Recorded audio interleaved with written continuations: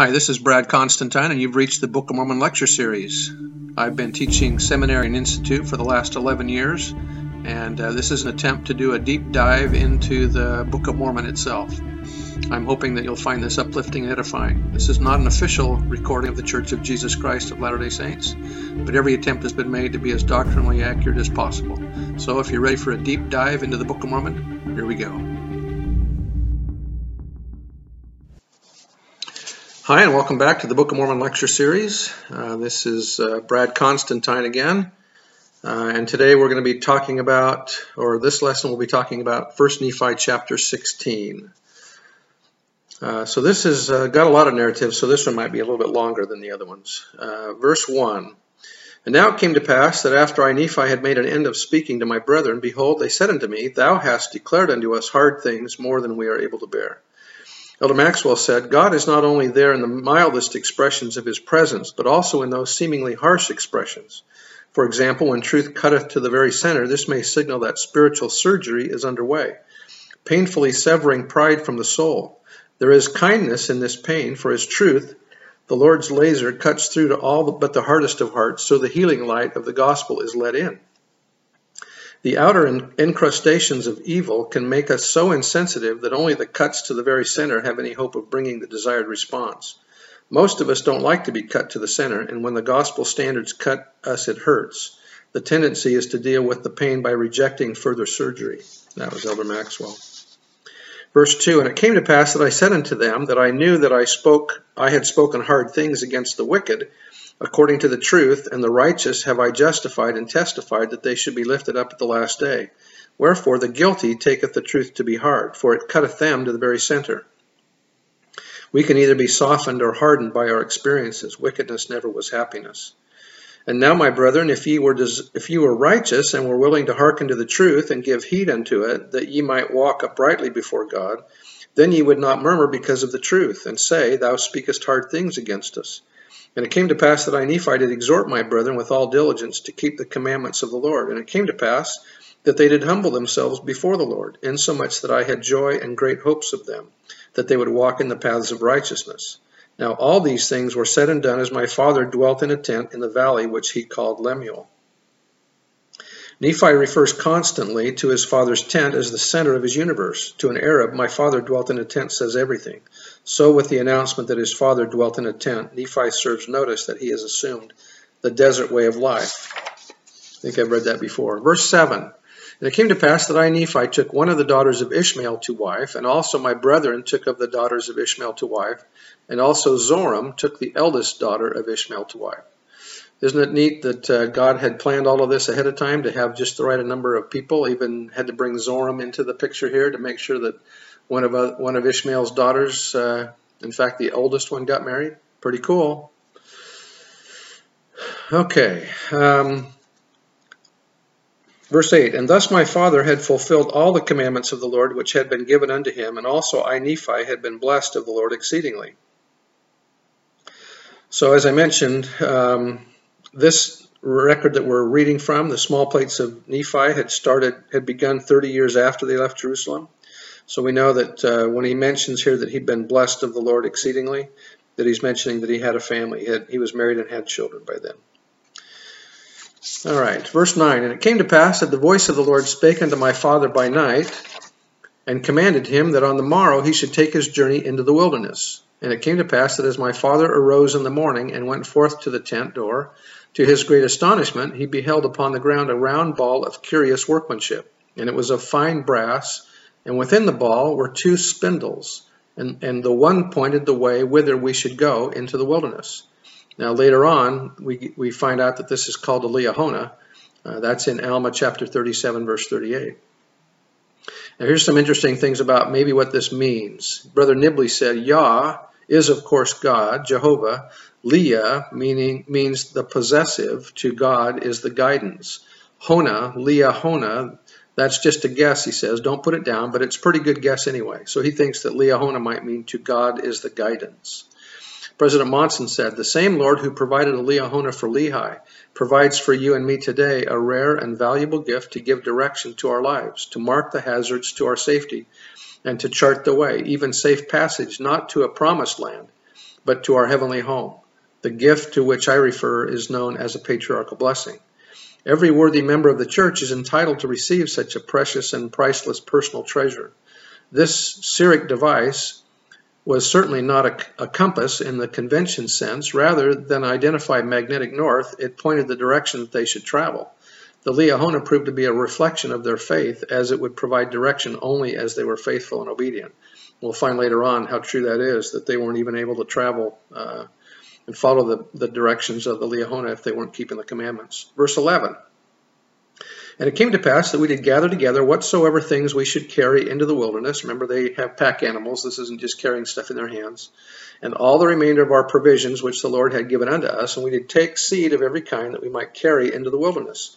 And it came to pass that we did take our tents and depart into the wilderness across the river Laman. And it came to pass that we traveled for the space of 4 days, nearly a south-southeast direction. And we did pitch our tents again, and we did call the name of the place Shazer.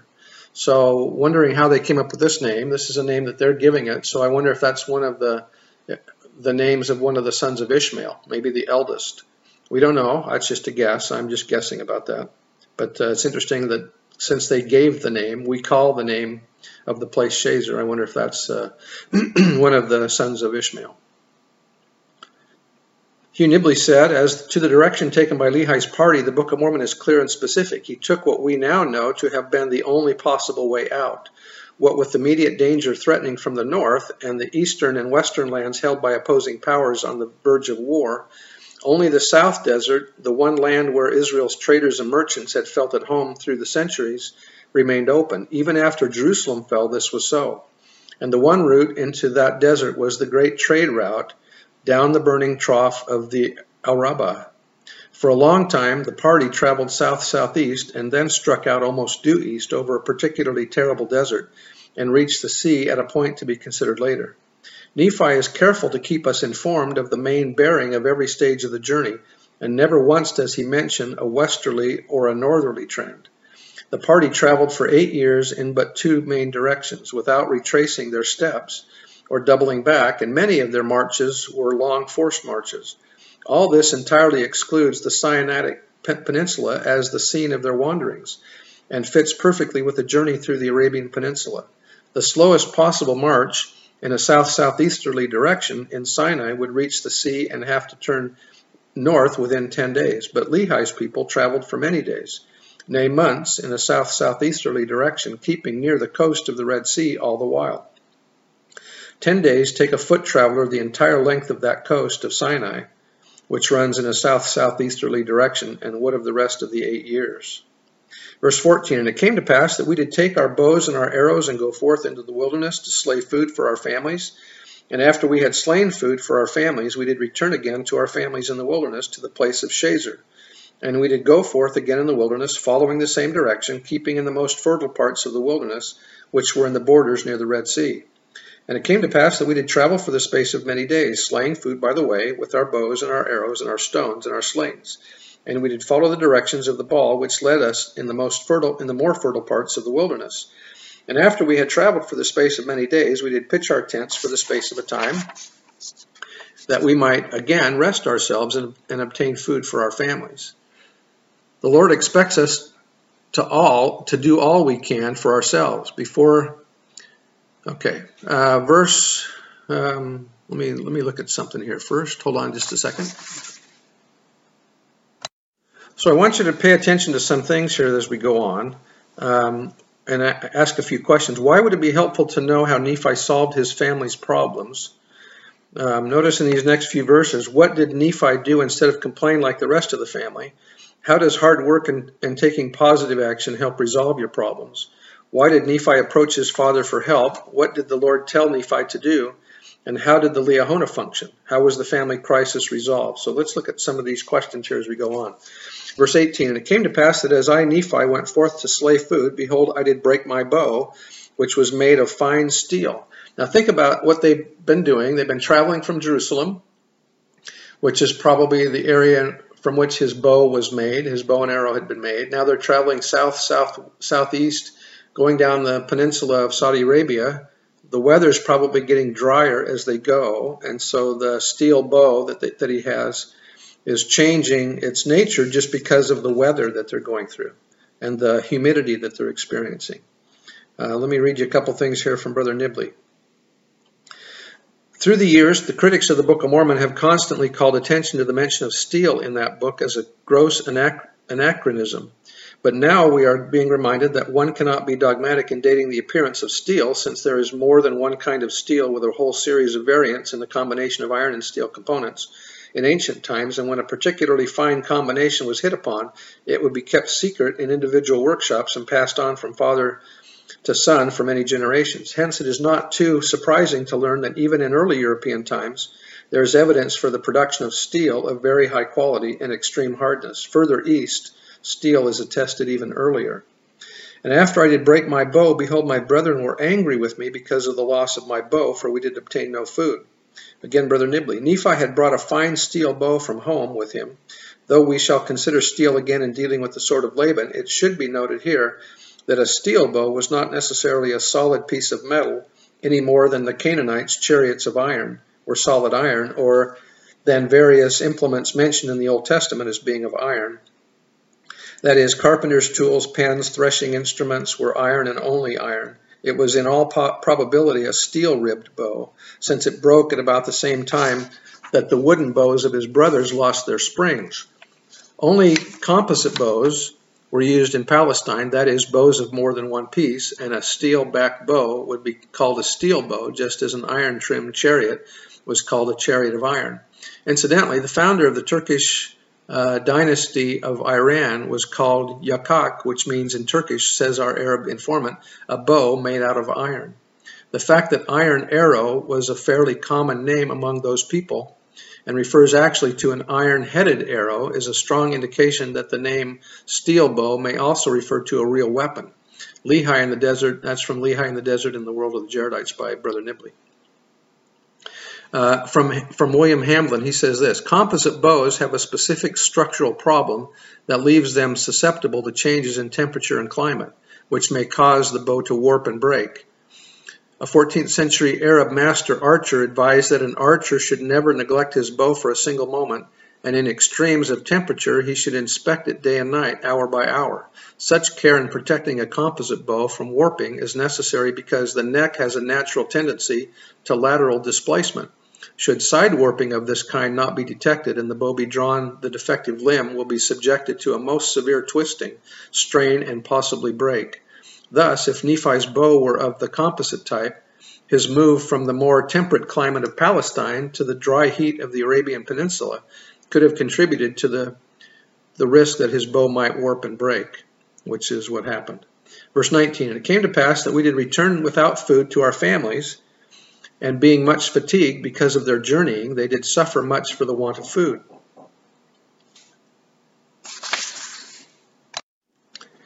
Verse 20, and it came to pass that Laman and Lemuel and the sons of Ishmael did begin to murmur exceedingly because of their sufferings and afflictions in the wilderness, and also my father began to murmur against the Lord his God. Yea, and they were all exceedingly sorrowful, even that they did murmur against the Lord.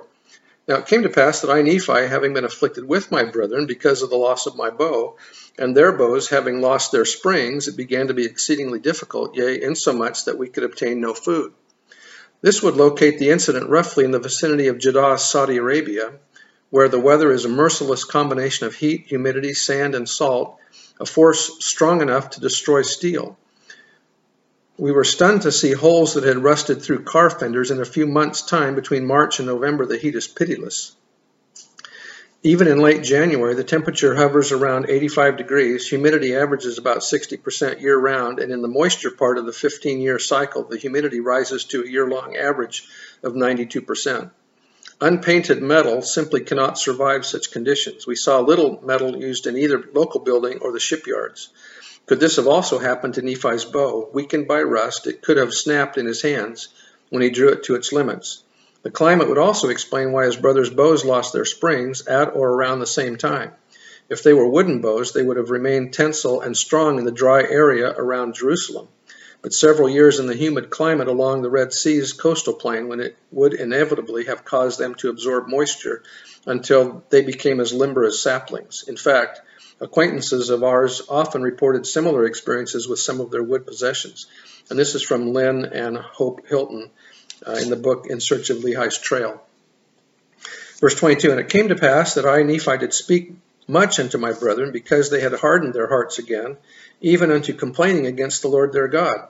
Nephi was having just as hard a time as his brothers, yet he did not murmur like they did. Verse 23, and it came to pass that I, Nephi, did make out of wood a bow, and out of a straight stick an arrow. William Hamlin says, in reality, nearly any arrow can be shot from any bow. The basic limiting factor is the length of the arrow versus the length of the bow. Shooting short arrows from long bows is difficult. Short arrows can be shot from a long bow only if the string is not drawn back fully, which greatly reduces efficiency. Nephi's steel bow must have been a metal-backed wood weapon that was common in the Near East of his day, which would not have shot an arrow substantially heavier than other bows. Why then did Nephi make a new arrow? There are two possible reasons. First, as arrows are continually shot in hunting, they become lost or broken. He may simply have run out of arrows and needed a new one. Second, Nephi very likely owned a metal-backed recurved composite bow as discussed previously. Recurved composite bows can achieve the same draw weight with a much smaller string and draw length than a longer bow.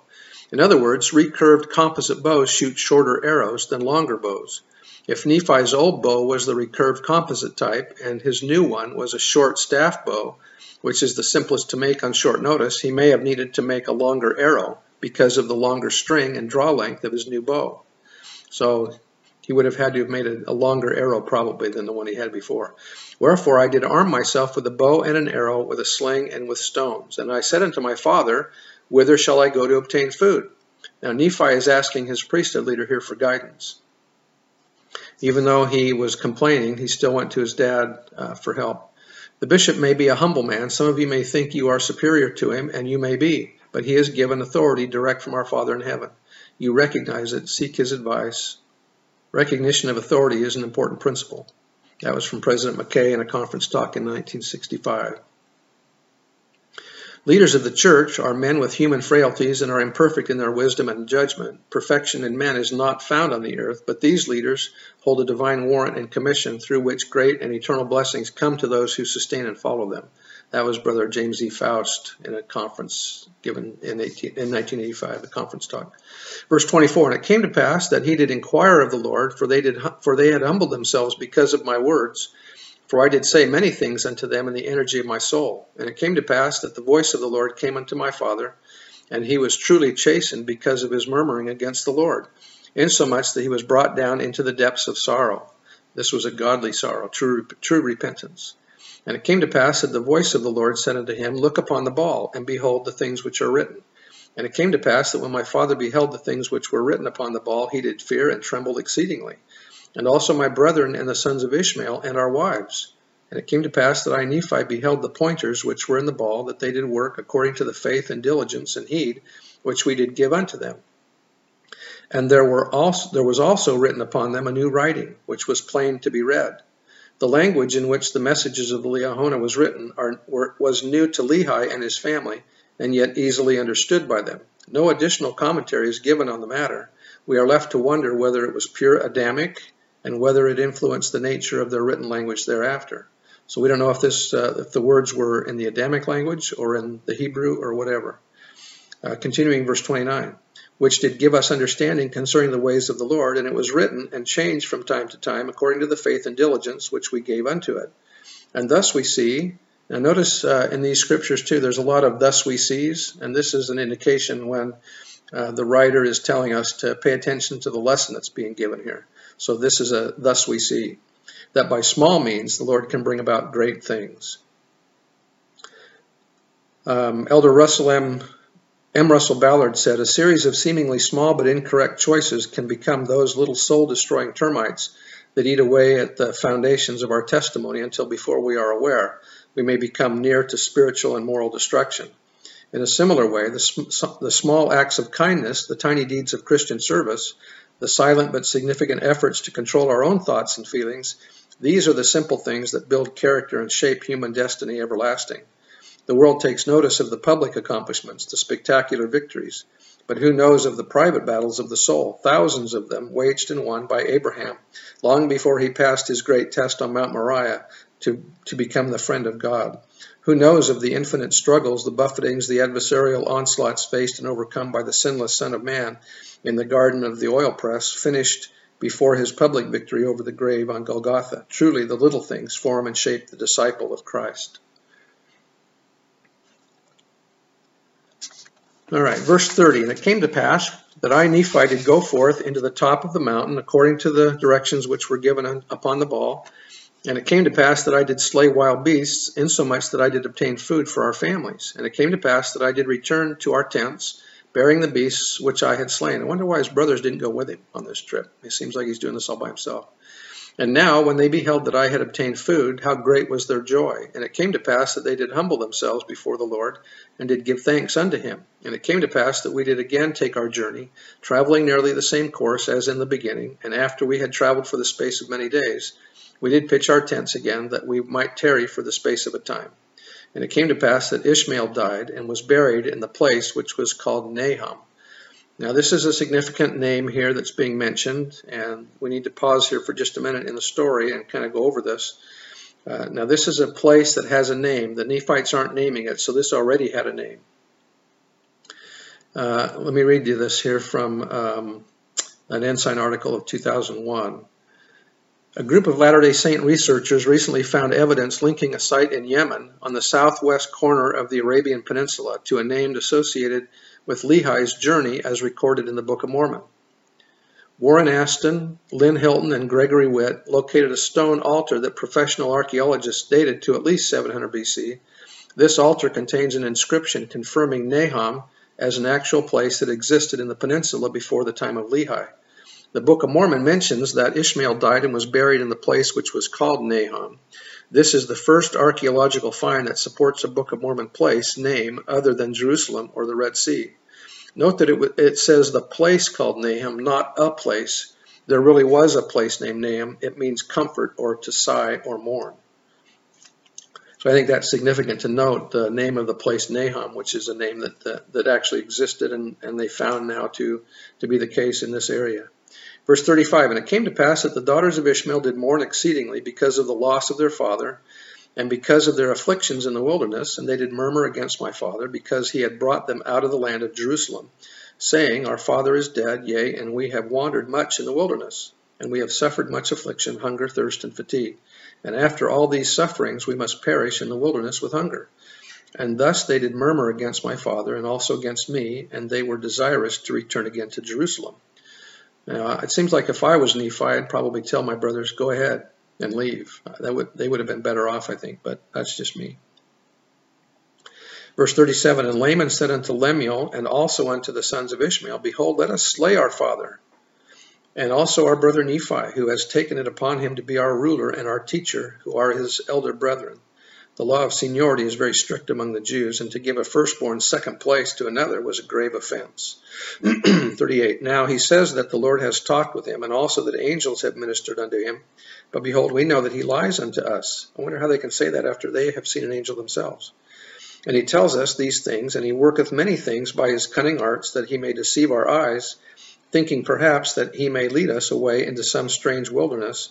And after he has led us away, he has thought to make himself a king and a ruler over us, that he may do with us according to his will and pleasure. And after this manner did my brother Laman stir up their hearts to anger. And it came to pass that the Lord was with us, yea, even the voice of the Lord came and did speak many words unto them, and did chasten them exceedingly. So even though that they're doing wrong things here and complaining and murmuring, the Lord is still trying to help them and to convince them of truth. Rarely are those who have given themselves up to wickedness addressed directly by the voice of the Lord. Laman and Lemuel herein share an experience with Cain, to whom God spoke directly in warning of endless damnation that would be his if he continued his present course. Cain reacted with anger to this experience, and we read that he listened not any more to the voice of the Lord, neither to Abel his brother, who walked in holiness before the Lord. In this instance, however, Laman and Lemuel staged another of their short-lived periods of repentance. During that period, the family was again blessed with food. Continuing the verse, and after they were chastened by the voice of the Lord, they did turn away their anger, and did repent of their sins, insomuch that the Lord did bless us again with food, that we did not perish. So it's my prayer that we might each look within ourselves and do those things that need to be done to repent so that we can have the blessings of the Lord. I bear testimony of the truthfulness of these words that we're reading in the Book of Mormon, and I say that in the name of Jesus Christ. Amen. You may like, share, subscribe, make comments if you like. See you next time. Bye.